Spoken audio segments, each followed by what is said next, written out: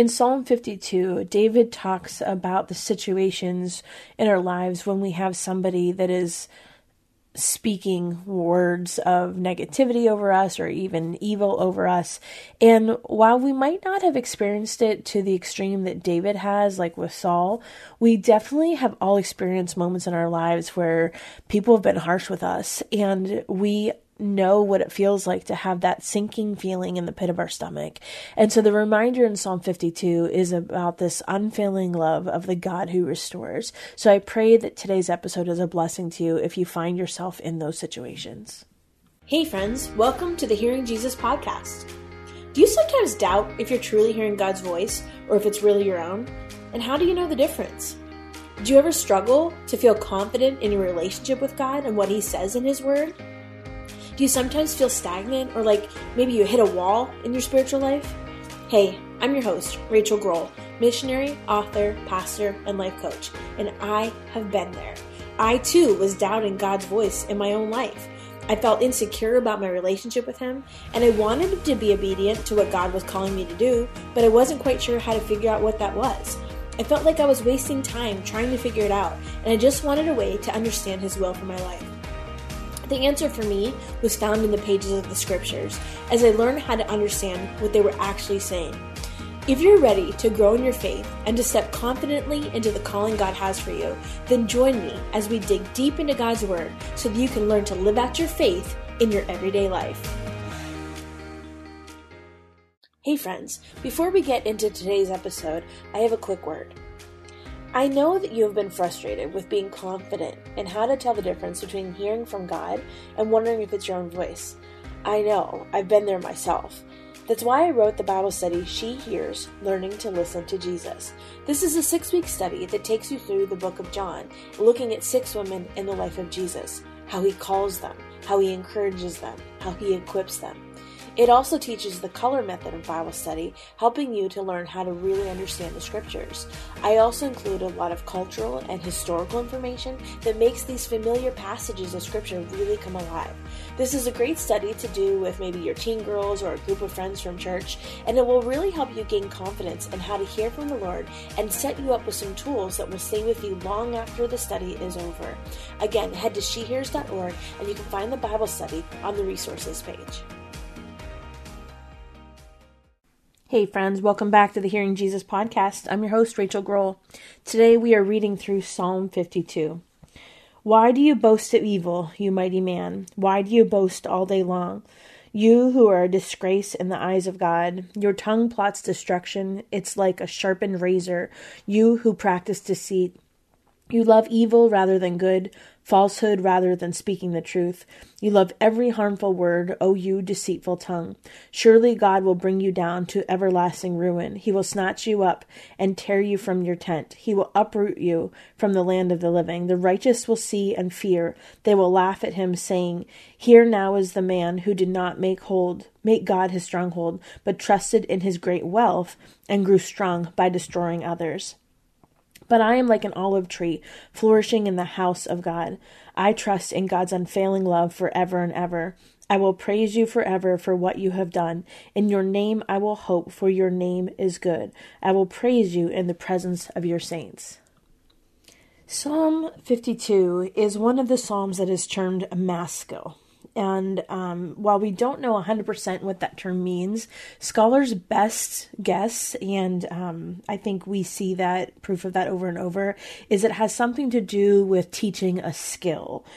So David is the author here, and he has written this after the time where he has gone to the house of Ahimelech. And the essential theme of this psalm is really speaking out against those who are living by wealth and power. And we see how those kinds of people sometimes use speech as their weapon or words as their weapon. And so the theme that we see through the end of this psalm is that God's love, his unfailing love, is more powerful than even the words of somebody that has wealth and power. some of the themes that we're looking at is this idea that the tongue can be really a weapon when somebody is using it the wrong way. And this psalm is kind of just continually pointing back to God's unfailing love, even in the midst of that kind of environment or situation. Now, I have not necessarily been governed or had a leader over me that had a ton of wealth. I have had people that have had a lot of power. And sometimes people that are in a position of power, it can go both ways, I think. Either a position of power or a position of wealth. They can do a lot of damage with their words. And one of the things that you hear about in the scriptures, I don't know that we've talked about it much recently on the podcast, but one of the things that you might hear in churches or in different Bible studies, things like that, you'll hear about the power of the tongue and how the power of life and death is in the tongue. And that's a biblical concept that we see where it's a description of how powerful our words can be. And if you think about this in your own life, when somebody is encouraging you and lifting you up and backing you up and speaking words of affirmation over you, it makes a difference in how well you're able to accomplish a task or how long you're able to keep going because you have their encouragement. If you are constantly being talked down to and discouraged and, told that you can't do it or whatever, it changes that dynamic for us. And so even at a very basic level, there is power in our words, this emotional power to kind of change things in our thinking patterns. I am a believer that it's more than that. I think that there are spiritual ramifications to our words. And so we've talked about this in terms of the difference between the enemy and God. God is omniscient, meaning he knows our thoughts. The enemy is not. The only power that the enemy has is the power that we give him through our words. It's not like the enemy can read our thoughts. Now, he can plant thoughts, but he cannot read our thoughts. And so the key here is a lot of times we will verbalize our fear. We will verbalize our anxiety. We will verbalize our pain. And while I am a firm believer in therapy and I myself have done EMDR and this whole idea of healing, that's not the context I'm talking about. I'm talking about the everyday comments where you're speaking death. And, one powerful example, we've always taught our kids this. Of course, we don't say things like, I don't allow the kids to call themselves stupid or dumb or anything like that. But even with sickness or health, like we don't speak things over ourselves. We were even out to dinner the other day and somebody we were with said, "Oh, you're going to have a heart attack eating that plate," to my husband. I said, "Don't speak that over him. We speak life over each other. He's not going to have a heart attack. He's perfectly healthy." And she kind of caught herself, but we as a habit don't speak death. We don't speak things over our family. And we were teaching this concept to my daughter, and I think I probably have mentioned this before. We were teaching this to one of our daughters, and we didn't think anything of it at the time, but they were having like a school spirit day for one of their teams, and their school colors are black and red. And so they were saying, okay, on Friday, we're going to have a blackout day. Friday is going to be blackout day because they're doing it for school spirit. They're going to have a pep rally or whatever. And so they're doing, this is a Christian school, but they're going to have Blackout Friday. And they had different themes all week. Friday comes, and don't you know, there was a citywide blackout that took the electricity away from the whole city. And whether that was a coincidence or these, young kids spoke it, it happened. And my daughter left school and she said, "Mom, there's truth in that. We've been speaking a Blackout Friday all week long, and look what happened. We had a Blackout Friday." And I was like, "Oh, you're not kidding." And at first you might think, okay, that's kind of crazy, but they moved locations of schools this year, and they're in a new school, and the same thing happened. They were having the same kind of fall blackout school spirit thing. And don't you know, the one and only day they've ever lost power was that Blackout Friday. And my daughter is convinced that, it's been such a powerful example for her. Now, I don't know if that's really the case, but it could be. And it's enough of an example for her to recognize we don't speak death, because if the power of life and death is in the tongue, we're going to speak life as much as we can. So we make a habit of speaking life. When somebody's sick, we don't say, if it's God's will to heal, we're going to pray that we know that God is the healer. So it's a shift in our thinking. It's a shift in our mind. But I think what we're seeing here in Psalm 52 is the extreme of that. If we think about the evil man and being a disgrace in the eyes of God, and the tongue plots destruction, there have been seasons in my life where I have been under leadership of people who be either wealth or power or platform or whatever it is, it gets them to a place where they try to assert their power through really evil words. And maybe even the words themselves aren't evil, but it's the way that they're delivered. It's the power with which they're delivered, the way that they hold it over you. And a couple years ago, it reminds me so much of this season I went in. In verse 8, it talks about, but I am like an olive tree flourishing in the house of God.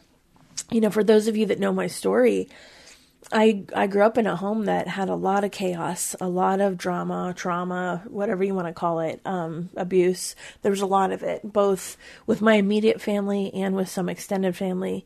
And then because I was a kid that grew up in that situation, and it's all I ever knew, my first marriage, it was an abusive marriage.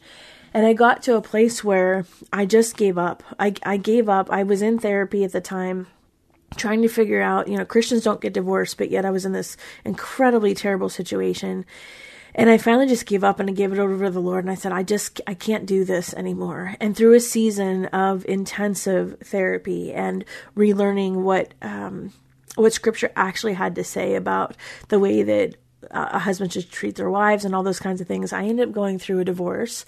It was, if a divorce can be biblical, I think, God hates divorce, but there are certain permissions in Scripture we see for divorce, and it was one of those situations. And so eventually I got remarried, and if you want to turn the podcast off now, feel free. I know there are some people that are completely against divorce for Christians, but I believe that we have a God of grace, and if there's permission given in Scripture for certain situations, I believe that, not that you want to throw your marriage away, but God does give us a way out when we're in abusive situations. But anyway, I'm remarried now to a wonderful man of God. But throughout my life, so I went from an abusive home to an abusive marriage, and then I went into a really bad toxic work situation where I stayed for a decade, and I really should not have stayed that long, but it felt familiar. And so I had this whole lifetime until, probably even just several years ago, I had this whole lifetime of being in an environment where there was people that had control over me, and because they had a position of power over me, they were able to speak to me any way they wanted. And I didn't know enough. I was not strong enough. I did not know enough to speak up for myself or get myself out of those situations. It took a really, really long time. But I had the opportunity to go to Italy a couple years ago. And when we were in Italy, in the back of the place that we were staying, there was an old olive grove. And these olive trees were so old, but they were loaded with fruit. And I remember just looking at them, and the Holy Spirit said to me, Rachel, you're one of my olive trees. And at the time, I didn't 100% know what it meant, but I just felt that. I felt that confirmation in my spirit that, okay, there's peace here. And I did some studying when I got back, and one of the things that I learned about olive trees is that, of course, they're all over Scripture in that region of the world. They're fruitful there, but they're very, very versatile. They are something that is useful for a lot of different things. I mean, in that culture, they would use them for wood and leaves and oil, but it symbolized fruitfulness. And one of the things about olive trees is they have a root system that enables them to produce new shoots even after they've been cut down. And when I learned that, it was so healing for me, because I felt like I had gone through this season, a lifetime really, of constantly being cut down. But yet what I was seeing God do in my life was pull me into this season of fruitfulness, despite all the different ways all these different people in my life had tried to cut me down. And even now, there are people that write in that, anytime you talk about scripture, there are going to be people that are upset, whether it's unbelievers or, the witchcraft kind of, group, or different people have different theological beliefs. I mean, some people will believe that I shouldn't, as a woman, be teaching scripture whatsoever. And to that argument, I would give them the examples of Phoebe and Priscilla and Junia and Huldah and Deborah. And the list goes on and on of women in scripture that Jesus himself endorsed. But there are theological differences, or the way I speak about something might be offensive to somebody, because, to be quite honest, a call to a repentance is offensive to somebody that's living in sin. And so, or people think that there's a difference with, how I refer to Jesus as God and God as Jesus, because we believe in the Trinity and he's a triune being, Father, Son, and Holy Spirit. There are some people that are Jesus only fans and they don't believe in that. And so there's always theological differences. There are people that can be incredibly mean and incredibly discouraging. But yet, if I'm an olive tree and my roots are grounded in God, and I am plugged into that root system of fruitfulness because of who God is, after being cut down, we can still produce new growth, being fruitful. And I think that's this picture that we hear in verse 8. It says, "But I am like an olive tree flourishing in the house of God. I trust in God's unfailing love forever and ever." The key here is trusting in God's unfailing love. The love of people can be fickle. The love of people can be inconsistent, or our emotions get in the way, or maybe there's a conflict that happens. But regardless, God's love is unfailing. And I think that's the key and the focus for us here today, even when we're in the midst of an environment that somebody is speaking death over us. We can resist that. And even if it's like a power dynamic or power control kind of situation, if it's like a job or something like that, or a relationship in your life, and you can't immediately speak up, you can reject those things in your spirit.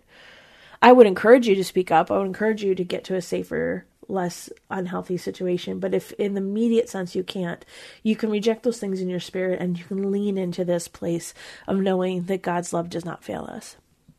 And remember the picture of the olive tree that is so powerful.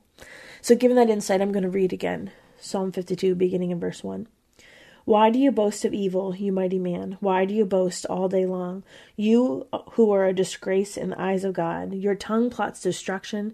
It's like a sharpened razor. You who practice deceit. You love evil rather than good, falsehood rather than speaking the truth. You love every harmful word, O you deceitful tongue. Surely God will bring you down to everlasting ruin. He will snatch you up and tear you from your tent. He will uproot you from the land of the living. The righteous will see and fear. They will laugh at him, saying, 'Here now is the man who did not make God his stronghold, but trusted in his great wealth and grew strong by destroying others.' But I am like an olive tree flourishing in the house of God. I trust in God's unfailing love forever and ever. I will praise you forever for what you have done. In your name I will hope, for your name is good. I will praise you in the presence of your saints." Father God, we thank you for a love that is unfailing, that despite the ways that the world cuts us down, that we can be fruitful and produce new growth, productive growth, even after being cut down, because of who you are and because of the way that you love us. God, I pray for my friends right now that might be in one of those situations where they are feeling the burden of somebody with power or wealth speaking over them. Lord, I pray that you would provide a way out for them, that you would give them the strength to get out of those situations. But even for those that aren't in those situations right now, God, would you bring these things to reminder when they're speaking life or speaking death? Lord God, help us to recognize there is power in our words. And not only is there power in our words, but there's power in speaking life over situations that those that have spoken death over us we don't have to rest in that place. We don't have to just accept that, but that we can lean into who you are and the power you have over our lives. God, I thank you for the way that you continue to reveal yourself through your word. And I pray that you would just place a hedge of protection around my friends today. In Jesus' name, amen. Hey friends, I just want to let you know that we have lots of great resources for you in the She Hears shop. So if you are looking for something to do after you finish the She Hears Bible study, or even if you would like a Bible to go along with the Psalm study that we're doing, we have lots of note-taking Bibles and journaling Bibles.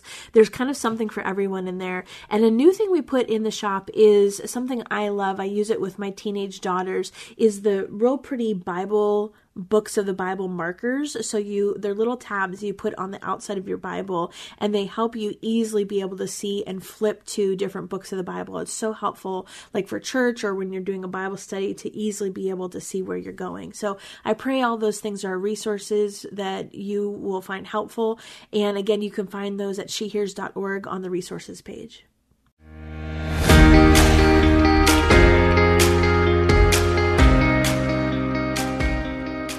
Hey friends, if this podcast helped encourage, empower, or equip you for God's call in your life, I would love it if you would head over to Apple Podcasts and leave me a review. That's the #1 way you can support my show. You can also join our free Facebook community or Instagram page where I share inspirational tips, resources, and prayer throughout the week. Hey, I want you to know I'm praying for you this week. Know that you are loved, you are cherished, and you are His.